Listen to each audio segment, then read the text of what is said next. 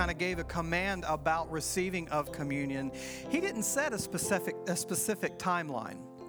When you have to do it, how often, how soon. By the way, as this is passed today, you can just hold on to your elements, and we'll partake together here at the end. He didn't necessarily give a prescription as far as how often that was to happen.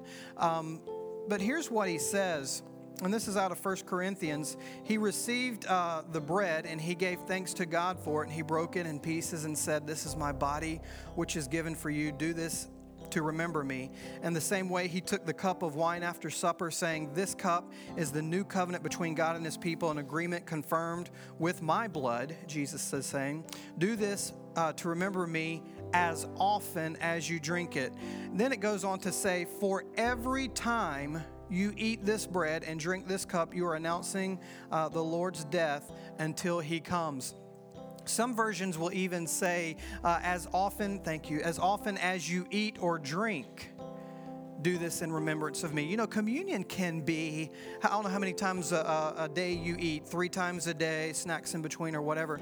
Communion can be, and every time you sit down, we give thanks, right? You think about that with your children. When we pray over our food, we are giving thanks.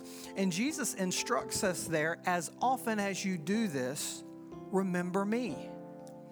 Jesus, I thank you for your body that was broken for my healing. I thank you for your blood that was shed for my salvation. And so at Abundant Life, yes, we do it every first Sunday of the month. We want to do this corporately. And of course, again, as I was getting back to last month, we had our visitors who were here, and it was just a full Sunday. And I was talking to some folks, and I said, it can't be such a ritualistic thing that we miss it, and why did we do that? At the same time, we can't treat it so flippantly that, we're just not going to have communion this month. There's too much going on. We don't want to get into that vein either. But we want to remember every time we eat and drink. I know people who will receive communion with their families every single day. And for them, it still has meaning because they wake up and they realize, God healed me X number of years ago from cancer, from this or that. So I want to thank God every single day that I still have breath in my lungs. So they'll do it as a family every single day. Jesus just said, as often as you eat or drink, do this in remembrance of me. There's a verse in the Old Testament too that talks about he will bless our bread and water and take sickness and disease from amongst us. So when I pray over a meal, normally I'll include that phrase, Lord, we thank you for this meal that we're about to receive today. God, I thank you for the covenant that you've made with us. We ask your blessings on this food. Lord, I thank you. Your word promises that you will remove sickness and disease from among my family today. That's praying the scripture. And Jesus atoned for that on the cross. He made the availability for that on the cross. So we come together the first Sunday of every month to remember and yes, to celebrate the Lord's death. There is power in the blood of Jesus. Amen. What can wash away my sins? Nothing but the blood of Jesus. If you've been in church for a long time, these songs are kind of coming back. But there is power in the blood of Jesus. I thank God every day that yes, I may have physical pain, but he's made a way for me to be healed. I thank God every single day that he saved me from me. And you've heard, we're going to talk about this here in just a few moments with the message today. I wasn't a horrible person growing up. My mom, I'm giving my mom credit, okay? I'm not patting myself on the back, but my mom did a pretty good job in making sure we knew what was right or wrong or experiencing the pain thereof of not doing right or wrong.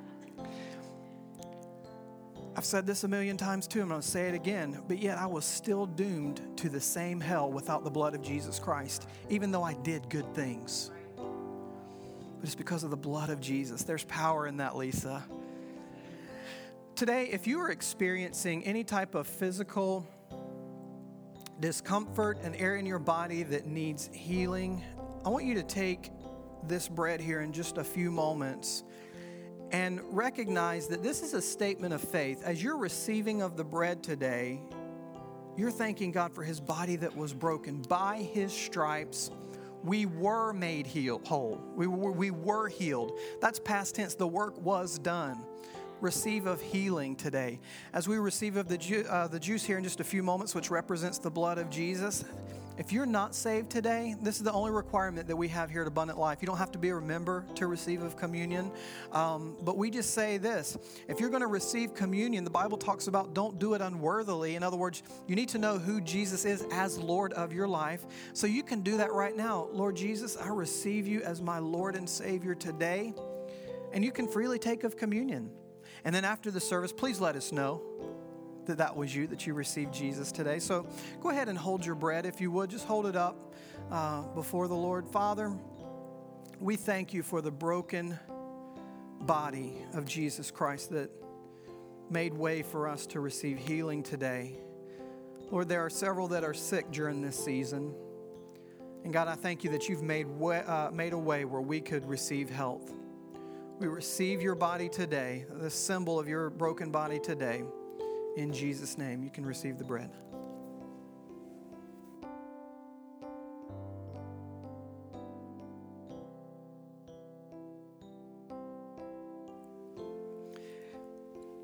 Jesus, we thank you that you were willing to follow after the plan of your Father. That God so loved the world that he sent his only Son, that whoever believes in him will not perish but have eternal life. God, we thank you for eternal life today. And if there's one who's just received you today, making that first time commitment, God, I thank you that you rejoice. The angels of heaven rejoice today.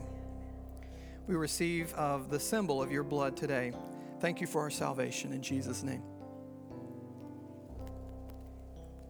Amen. Amen. While you're passing your cups to the end of the aisle, we're getting ready to transition into a video here in just a moment. But I got to tell you some exciting news. Last Sunday and then again on Friday, we had a total of 2 people this week that I'm aware of who gave their heart to Jesus for the very first time. Amen. Praise God for that. Jesus, he's still in the saving business today. This wasn't it was a one-time act, but it wasn't a one-time whoever was just standing around. All who call upon the name of the Lord, they shall be saved. So praise God that salvation has been here today. Amen? Amen. Well, you can turn your attention to the screen. We're going to see this video.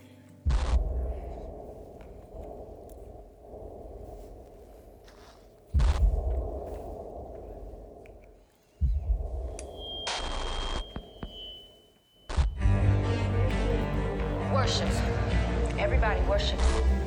Everyone, everywhere worships something. Whatever captivates the heart's affections, the mind's attention, and the soul's ambition essentially has our worship. We worship everything from pop icons to our jobs to our favorite sports team. While the object and method of worship vary, the act of worship does not. Oftentimes, our worship is focused on ourselves. The pursuit of fame, wealth, and personal satisfaction becomes the focus of our wants and desires. But no matter how much we worship these things, they can never satisfy the deepest longings of our soul.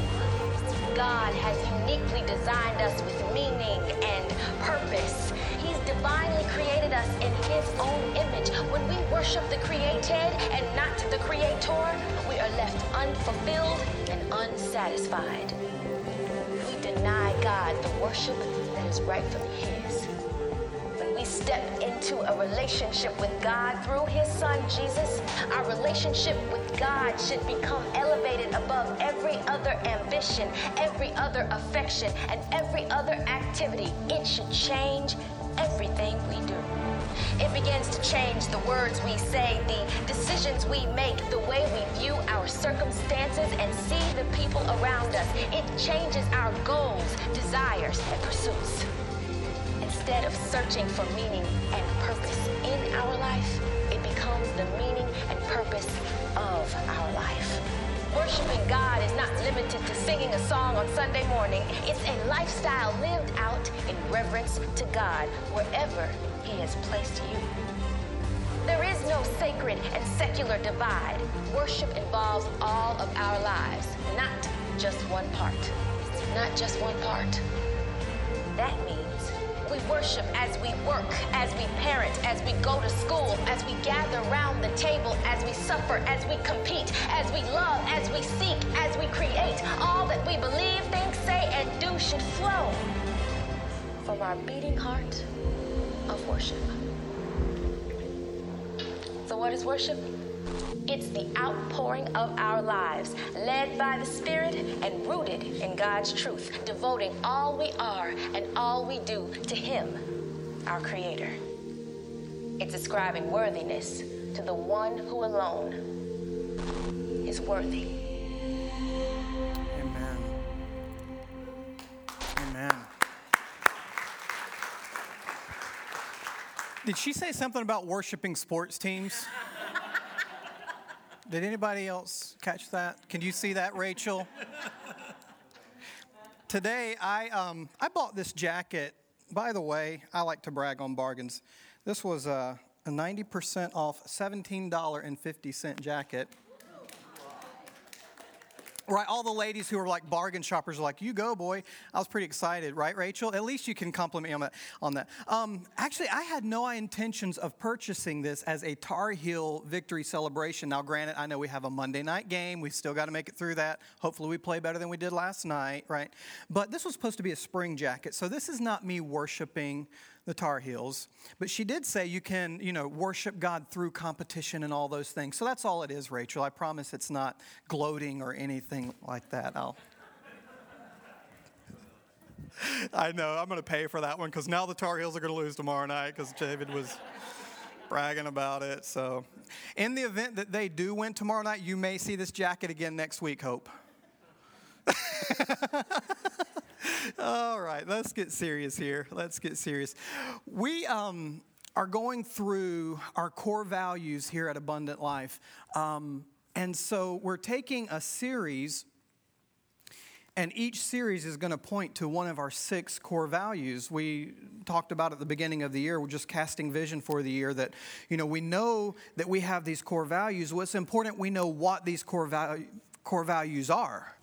Because as Abundant Life, if we have core values, but yet we don't know what they are, we can't live those things out. And of course, they're based on the Word of God. Well, this one is leading up to and consisting of we worship God in everyday life. That's what we do. We worship God. Our lives are a worship to God. Now, Sarah and the team, I looked out today and I saw you all just worshiping God.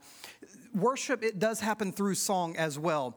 There's something about music that causes us, you notice how music can either it can make you angry, right? There are certain types of music that just make you angry. There's other types of music that make you sleepy. There's types of music that make you happy, happy day, different things like that. Music has an effect on our soul. God created music. So there's something about coming together and singing songs that cause us to, or help us to enter in to the throne room of God. Let me use that word. It helps us to enter in. So, but we're talking about an everyday type of life. I appreciate Matt preaching last week, Pastor Matt preaching. He did a great job, and they're back there with the children today, but pat him on the back. Whenever you see him here in just a little bit, especially parents who have to go pick up your kids. But he talked about radical grace. We're going to follow that up today, talking about extravagant worship, okay? Now, why do we call it radical grace? Well, there's a type of grace, right? I have, or I should say, my wife has grace on me whenever I leave my socks laying beside the bed or whatever. I don't pick this up. She has grace most of the time. Sometimes she'll leave it there until I, go back and pick up my stuff or whatever, which it should be my responsibility, right? It's not her responsibility to pick up after me. It's my responsibility. But she has grace at times. Really what it is, she's tired of walking around, tired of seeing them laying there. But she will have grace. But there's something about the grace that God gave that surpasses that. It's not just your average type of grace. The fact that He would send His sinless Son to die for me, a wretched sinner, that's radical. How many people at that time would have sacrificed their son for a friend? No, we don't even think about that. You want me to give up one of my kids for you? Can I be honest just for a moment? You're crazy. I'm not going to give up my kid for anybody. That's such a foreign thought, and that's why this whole idea that Matt was talking on last week is called radical grace. This was a new concept, right? What does radical grace have to do with extravagant worship? I don't know about you. We're going to see this here in just a moment. But when I come to the realization of what God, not only what God saved me from, but what He gave me to, saved me to, for, that just causes me to say, thank you, God. And we're going to see here in just a few moments, we all come from different backgrounds. Some of us got saved a little later in life. Some of us, honestly, were quite the hellions growing up. I mean, we sinned and sinned and sinned and did this and did that and did the other thing, and there's no way God would save us. We're going to find out through Scripture that there's a little bit more of an appreciation there. Because, I did this, I did that. God, how could you even love someone like me? It's not a fire alarm. We're all good. How could you even love someone like me? And that's why we're going to talk about worship. It leads us to worship. So with this series here, the idea of using the title Anchor, and of course this is a study that Louis Giglio had done, it shows us the major ideas of the gospel. There are three things that hold us as we live this life. And of course it's that whole idea of radical grace, extravagant worship. Next week we're going to talk about the glory of God on Palm Sunday. We'll talk about that. And all of this leads up to Easter and the fact that we worship a risen Savior. We worship a risen King. Man, there's just something inside that just gets you excited. It should get you excited because you recognize because Jesus rose from the dead, that's my assurance that as I have placed my hope and my faith and my belief in Him and my trust in Him, He will raise me from the dead too. Now, I hope I get to go through the rapture. I think we all hope that, right? But if not, He will raise me from the dead. That's our assurance. I've had friends who have gone on, who have died before me, and I can't wait to see them. Most importantly, I can't wait to see Jesus.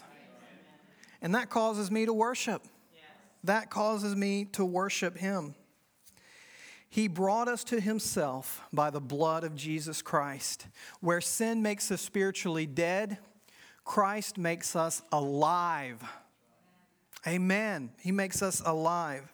Once you've received radical grace, it naturally leads to extravagant worship. It becomes another anchor that holds us. So why do we like to come here on Sunday morning and we start out singing together? Because it's an anchor for us. We're worshiping Jesus. We're praising God for His Son. Let me make this statement here. If grace is average, then we should worship average, right? Just thank you, Lord. However, if grace is radical, like Matt was talking about last week, our worship should be extravagant. Now, I'm not talking necessarily, we don't have chandeliers in here. They got ripped down. I'm just teasing. We don't swing from chandeliers either. I'm not necessarily talking about that type of extravagance. What is worship? It's your everyday life of praise before God. Okay? Now, we express it differently, but if grace is radical, then our worship to God should be extravagant. I do love it when we're singing together. Some of you you'll just raise your hands, you'll spin and twirl, you'll do all these things. Some of you are very vocal in the middle of worship. We hear you shouting, and I got to tell you, that encourages the worship team as you're doing that. We just want to be able to continue to lead you in that. Last night, as a matter of fact, it was 11:30 or something like that, and when the Tar Heels won, first of all, I thought they were going to lose, but when they won, I could not scream because my kids were asleep. All right? I was pretty excited. Matter of fact, I ran up the hallway and back down. Nathan said I woke him up running up the hallway and down. But it was more of like one of these type of things instead of, I was excited. But here's the reality. The Tar Heels didn't die for my sins, so why should my response be more for them than it is for God? Amen. The Panthers didn't die for my sins, so why should my response at the ball field be more for them than it is for my God? Yeah. Often, and no rush driver, that's true too. And oftentimes we will even spend more money on those things than we do giving to the Lord.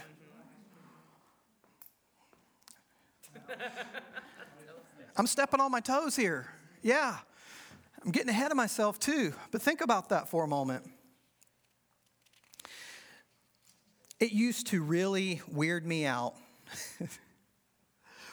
when I would see people, and you have to understand the church I came from as a kid, and I think a lot of us in Pentecostalism, especially a long time ago, there would be people running up and down the aisle, and they were excited. That used to weird me out. I got to be honest with you. But there came a point where I realized God had set them free from something that would have ended their life. And who was I to judge them for their excitement?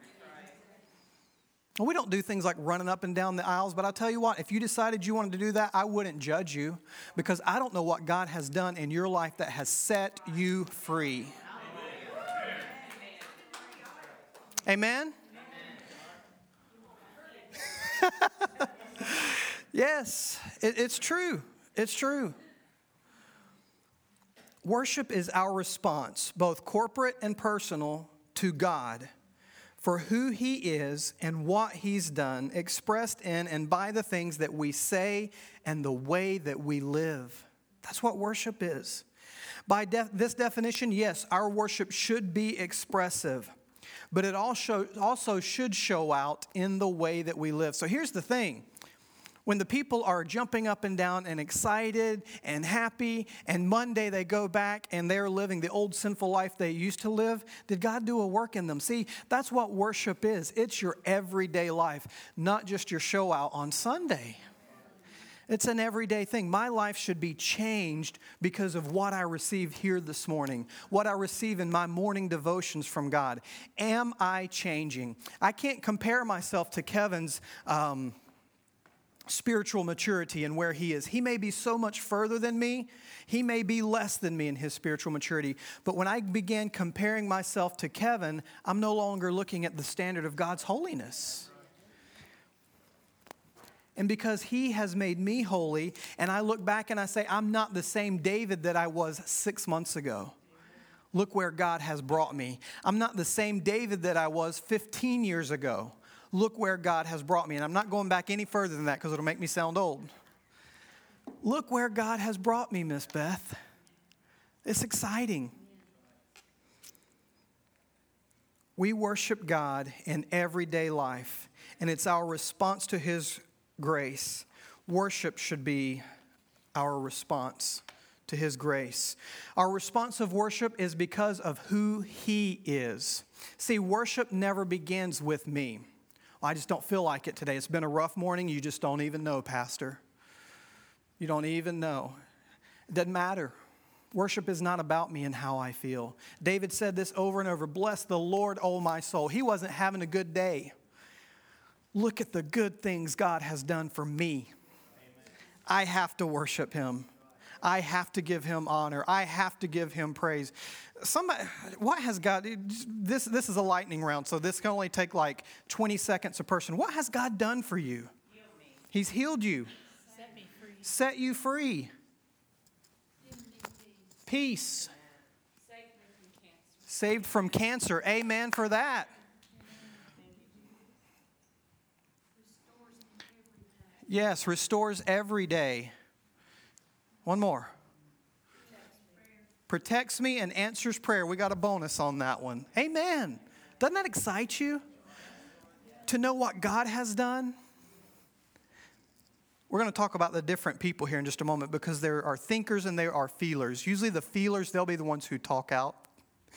The thinkers, we're thinking about it just a little bit and we don't necessarily want to express what we're saying. We're usually the ones who are quieter, you know. So we'll talk about that here in just a few moments. But even the thinkers are thinking, oh, Lord's been good to me. Today, I've decided to worship. It starts when He reveals Himself to me. I'm responding to Him and how He has revealed Himself. Now, Keep in mind, when Jesus revealed himself to you, when you first got saved, you were a blatant sinner. But yet the grace of God drew you. While we were yet sinners, Christ died for us. And he called us and he drew us to himself. In the middle of that death that I was headed towards, he saved me. Thank you, Jesus. Amen? Thank you, Jesus. Here's the main point today. There's a direct connection between our appreciation of grace and our expression of worship. Now, let me just make this statement. This is just something I just thought of. We don't ever glorify sin. I used to do this, I used to do that, and it's kind of a badge that we wear. Boy, I was a terrible sinner. Right? That's not what we're wanting to do. But it's okay to have a recognition of, man, I was in some bad shape. And God saved me. Look what he brought me out of. I was doomed to hell, whether I was the worst sinner that ever was, or whether I was a good little boy or girl. Before Jesus, I was a sinner, and he saved me. And there's that direct connection between our appreciation of grace and our expression of worship is, it's okay to look back and say, man, God, you brought me a long way, and all I can do is thank you for that. Extravagant worship is not about your personality. It's not about your background. It's not about your age. It's not about your gender. It's not about your denomination. It's not about your income. It's not about you. It's about understanding grace. How much do you understand and appreciate what God has done for you? We may not necessarily jump up and run down the aisle, right? I may or may not do that in my private times with the Lord. God, I just have to thank you. There's even those, let me take a break here for a moment. There's even those times, and I got this from my mentor, my pastor. We can enter into seasons of maybe being a little bit depressed. I'm not saying it's a medical, clinical depression, but just times we're just not feeling it. And my pastor told me, he said that there was a season, we had gone through something pretty traumatic at the church where we were. And there were like 6 months where he was pressing into the Lord and pressing into the Lord, and he wasn't feeling it. But here's what God told him to do. And I wish this just came to me, so I wish I could think of the scripture, but it's not coming to me. But anyway, it said something like this. He would be sitting in his office, and he would read this scripture, how he lifted me up. That's it. He lifted me up, he turned me around, and he placed my feet on solid ground. Amen. And for 6 months, he would do this. And some mornings it was like this. He would get into his office. He lifted me up, he turned me around, he placed my feet on solid ground. And other mornings, as God was getting to him, it was more like this. He lifted me up, and he turned me around. And he placed my feet on solid ground. And it began to get into his spirit. You may need to do that this week. This is a freebie. It's not part of the notes. You may need to do this week. You're in a moment where your finances, your kids, your relationship, your job, you're just thinking, Lord, your spirit lifts me up, and it turns me around. My feet are set on solid ground. And you wait. Even you thinkers out there, there's not an emotional bone in your body.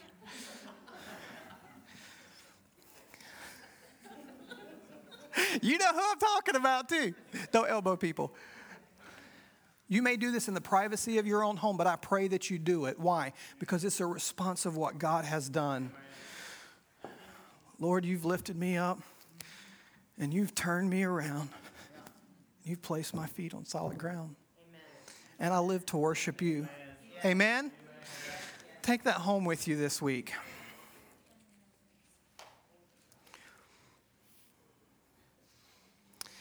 Okay, let's get to this. There are two kinds of people, the feelers and the thinkers. The feelers are the ones who are uber expressive. Amen. Woohoo! You'll hear things like that out of them. The thinkers, they analyze and they process things. Okay? Some of you are a mix of both.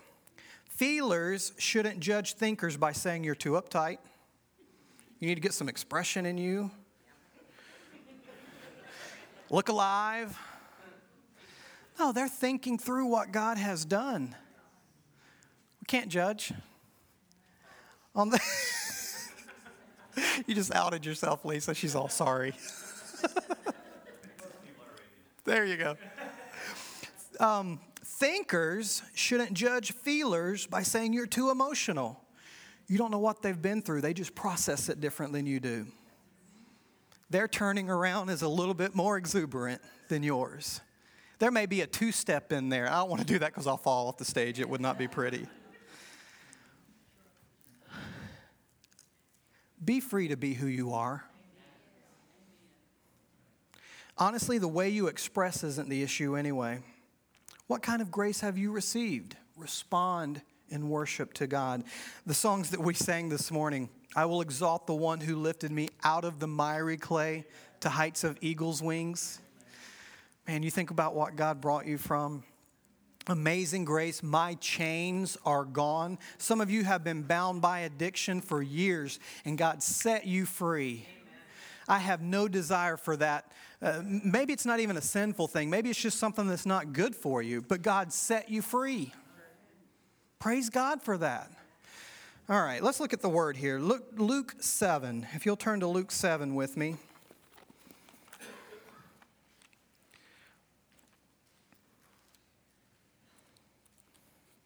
God is good. Y'all about to be getting Pentecostal up in here. Luke 7:36 is where we're going to start.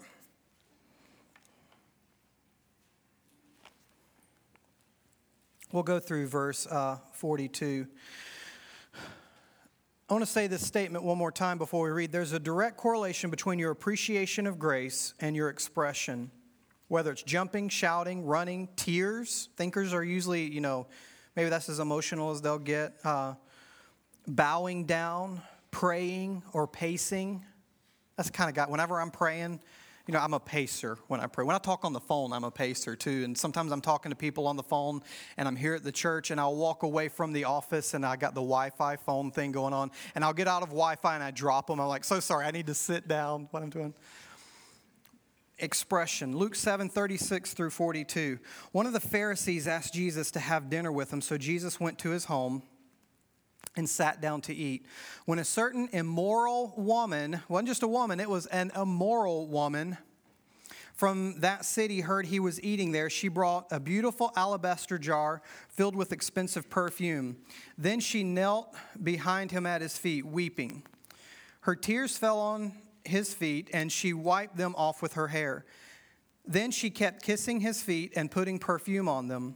When the Pharisee who had invited him saw this, when the Pharisee who had invited him saw this, he said to himself, if this man were a prophet, he would know what kind of woman was touching him. She is a sinner. Then Jesus answered his thoughts. Right? Now, that's kind of creepy right there. You're thinking something. What in the world are they thinking? And they say, I know what you're thinking right now, but parents have this ability too. Don't look at me in that tone of thought,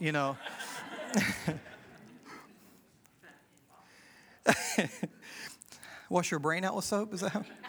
Then Jesus answered his thoughts. Simon, he said to the Pharisee, I have something to say. What's Simon going? Okay, go ahead, teacher.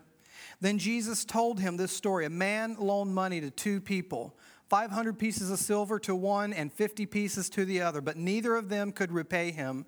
So he kindly forgave them both, canceling their debts.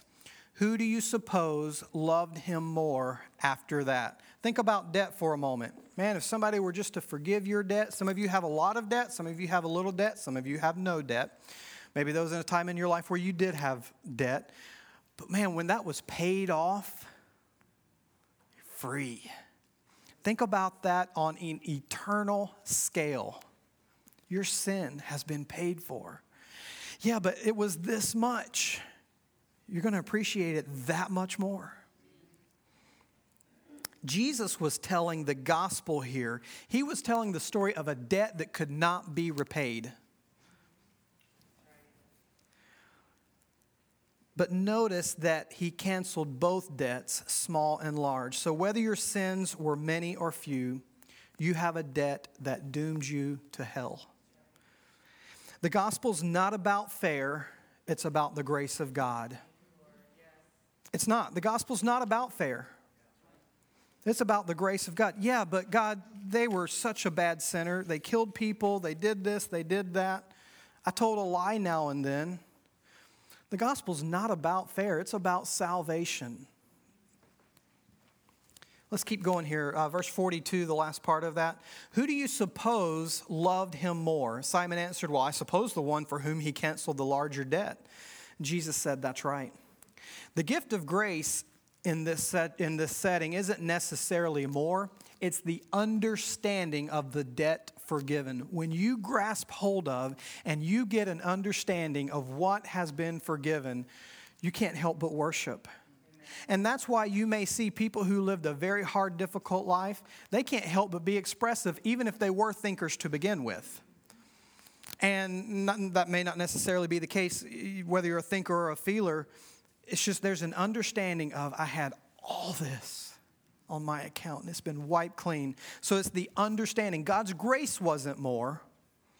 It's the understanding, because his grace was made available to everybody. And it saves each and every one of us. Let's keep going with verse 44. Then he turned to the woman and said, the sinful woman, he turned to her and said to Simon, look at this woman kneeling here. When I entered your home, you didn't offer me water to wash the dust from my feet. But she has washed them with her tears and wiped them with her hair. Now, this was customary back in the day. When people would come into your home, you would wash their feet. They had sandals. It was dusty. They didn't have nice paved roads. Feet would be dirty. You didn't even greet me with a kiss, but from the first time I came in, she has not stopped kissing my feet. You neglected the courtesy of olive oil to anoint my head, but she has anointed my feet with rare perfume. I tell you, her sins, and they are many, have been forgiven. So she has shown me much love. But a person who is forgiven little only shows little love. Then Jesus said to the woman, your sins are forgiven. The men at the table said among themselves, who is this man that he goes around forgiving sins? And Jesus said to the woman, your faith has saved you. Go in peace. The house of God is a house of grace. Jesus was in this home, and it was a place of grace. The vile sinner was welcomed into the presence of Jesus to receive grace. Our church, and I think we do, we've seen this on display, our church should love it when the vilest of sinners come through these doors. Matter of fact, Father, fill these seats. There's some empty seats in here. Have you noticed we've been filling up a lot lately? I think we're a little bit lower today. Man, we've been filling up lately. We've been thinking, what are we going to do for future? We need to pray about that, right? But there's some empty seats here. And here's my prayer. Lord, send sinners into this house so that they may hear the gospel and receive Jesus. Church is reality a hospital, okay? Yes, we do come in here. We come in here to encourage one another. We come in here to receive the word of God. But man, there's some wounds and some bandages that once we've been saved that need to be healed. Let the Holy Spirit work through you. That grace of God is available for that too. Lord, send sinners into this house that they may know your grace. King David proclaimed that he would not offer a sacrifice to God that cost him nothing. It cost him.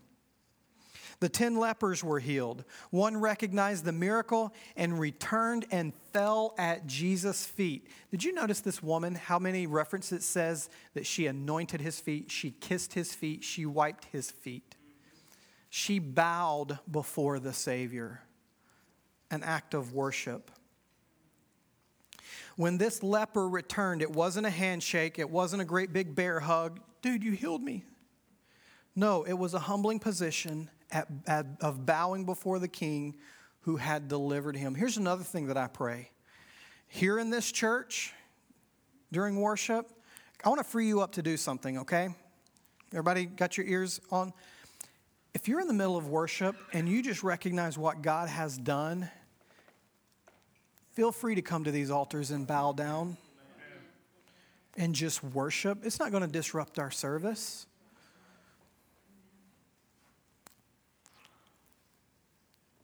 Church doesn't work when only 1 out of 10 to worship Jesus for what he has done. That's why I love Sunday mornings. We come in here, Lord, it's been kind of a difficult week, but thank you for Jesus. Thank you for grace. How does this revelation, we're going to wrap this up here with just a couple quick points here, just 4 quick points. How does this revelation impact how we live? 1, it impacts the way we sing and we worship. You get fired up when you know what God has freed you from. I want to ask you some questions, okay? And feel free to put on your steel-toe shoes for this, because I had to, okay? Let me ask you some questions. Was getting ready for church a chore this morning? I'm not sure if I even want to go. Is singing and worshiping God boring? Do you ask yourself, what's the point even? Was getting ready for church a celebration? Does singing help you to express your thankfulness? See, here's the thing. You may not even know the songs that we sing. It may not even be your style. May not even be your style. Some of these songs are new, but you can express your love to God even if it's not your style. That's why we try to have a variety. But again, worship is not about me. It's about in any situation, I can worship God.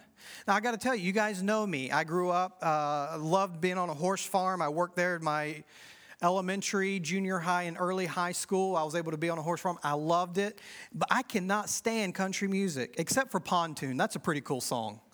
On the pontoon. That's one of the cool country songs that I can handle. Jumping off the back. Don't act like you don't want to. You know what I mean? Yes. So, but I should be able, and there's Christian country music, you know. Can I worship God to that? I better.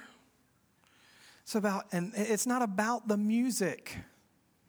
It's about who God is.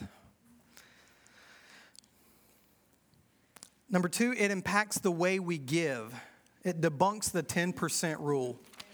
Okay, if you're thinking, how much do I have to give? Well, how much do I get to give? Not to line the pockets of the pastor. Okay? It's not about that. It's not about, well, what does that church do? Why is the church always asking for my money? Well, I don't think, well, there are churches that do that, okay? You can recognize those churches and ask God what you're supposed to do. Your giving is not proportional to your earning. It's proportional to the grace of God. Here's some staggering statistics that I saw this week. The average Christian, now this is across the board, and some of these statistics can be a little, depending on whether it's the denomination or whatever it is, but the average Christian gives 1 to 3% of their annual income. That's the average. And this is not about shaming, okay? We're all in a different place. So as you hear this, what is God speaking to you? A small minority gives 10%. I was going to ask Miss Gail what our statistics were, just so I could share that today, but I didn't. I think we're a little bit above average. Praise God for that. But again, it's not about shaming. It's about perspective. Because God so loved the world that he gave his son.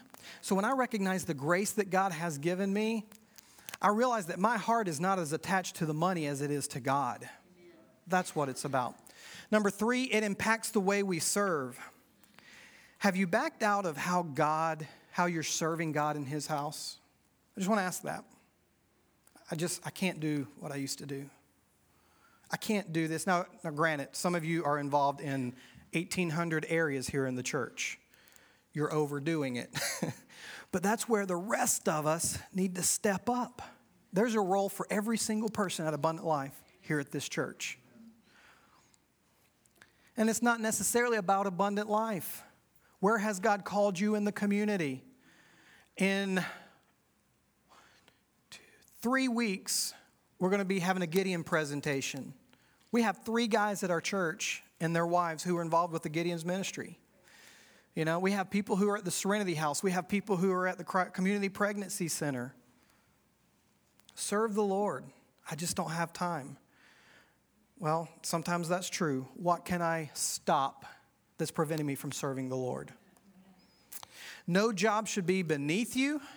Be motivated by the grace of God. So we let the grace of God impact the way we sing, we give, we serve, and finally, the way we speak. How much of your words are spent on complaining? How much of my words are spent on complaining? There is plenty to complain about. There is. The refs were horrible. My boss doesn't know what he's doing. My children are just, if they only had a clue. My spouse, if she could just, the pastor, if he, the leader of that ministry should, our government. Let's don't open that can of worms, okay? We are a blessed people. I want you to look at your neighbor just real quick. Just glance at him. Look at your neighbor. Your neighbor and you are in the 1% of the world's wealth. We are blessed here in America. We are in the one, but you haven't seen my bills. It doesn't matter. We're still in the 1% of the world's wealth. You go to some of these, you go to Jamaica, we saw about Niger, and some of those are extreme. Jamaica's not necessarily extreme like Niger, but man, we are blessed. We have the opportunity to drive rather than walk or ride bikes. Amen, right? We're so blessed. What are our words saying? Whatever today holds, Miss Vicki, if you could come on, we're going to close this out. Whatever today holds, I am blessed. And it may be one of these. Lord, you pick me up, you turn me around, and you place my feet on solid ground. I almost want to get everybody to do that, and the feelers would be all for it, but the thinkers would be like, you've got to be kidding me. So, well, can we stand up? I'm not perfect. You're not perfect, but we are loved by God. And His grace, man, that just,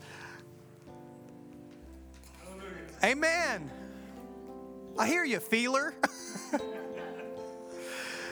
I'm a child of the King. Yes.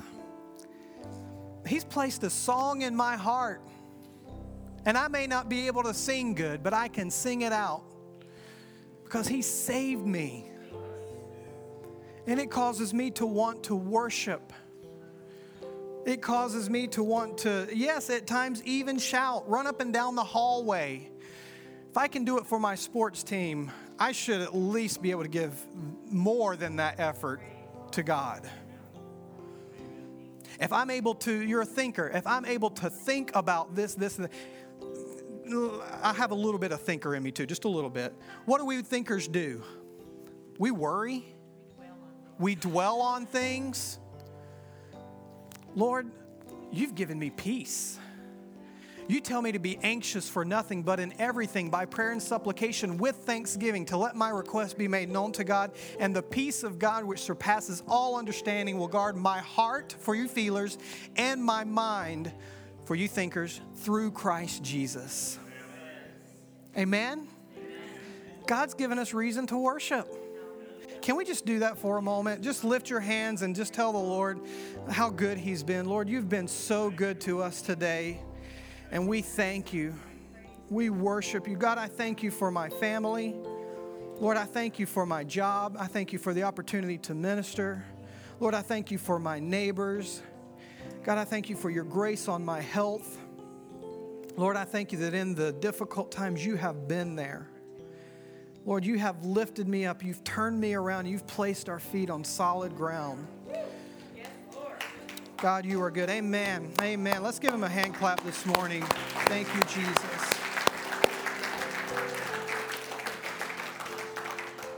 This morning, if you made, as we were talking in communion, if you made a profession of faith, in other words, you received Jesus as your personal Savior, you rededicated your life to Him today, either one of those two, here's what Scripture says. You need to tell somebody.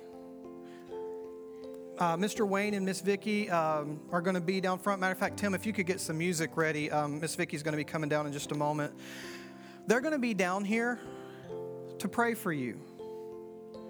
And matter of fact, Mr. Larry, Miss Gail, if you guys could be available as well, Dean and Rachel, if you guys, just in case there's an overflow of people.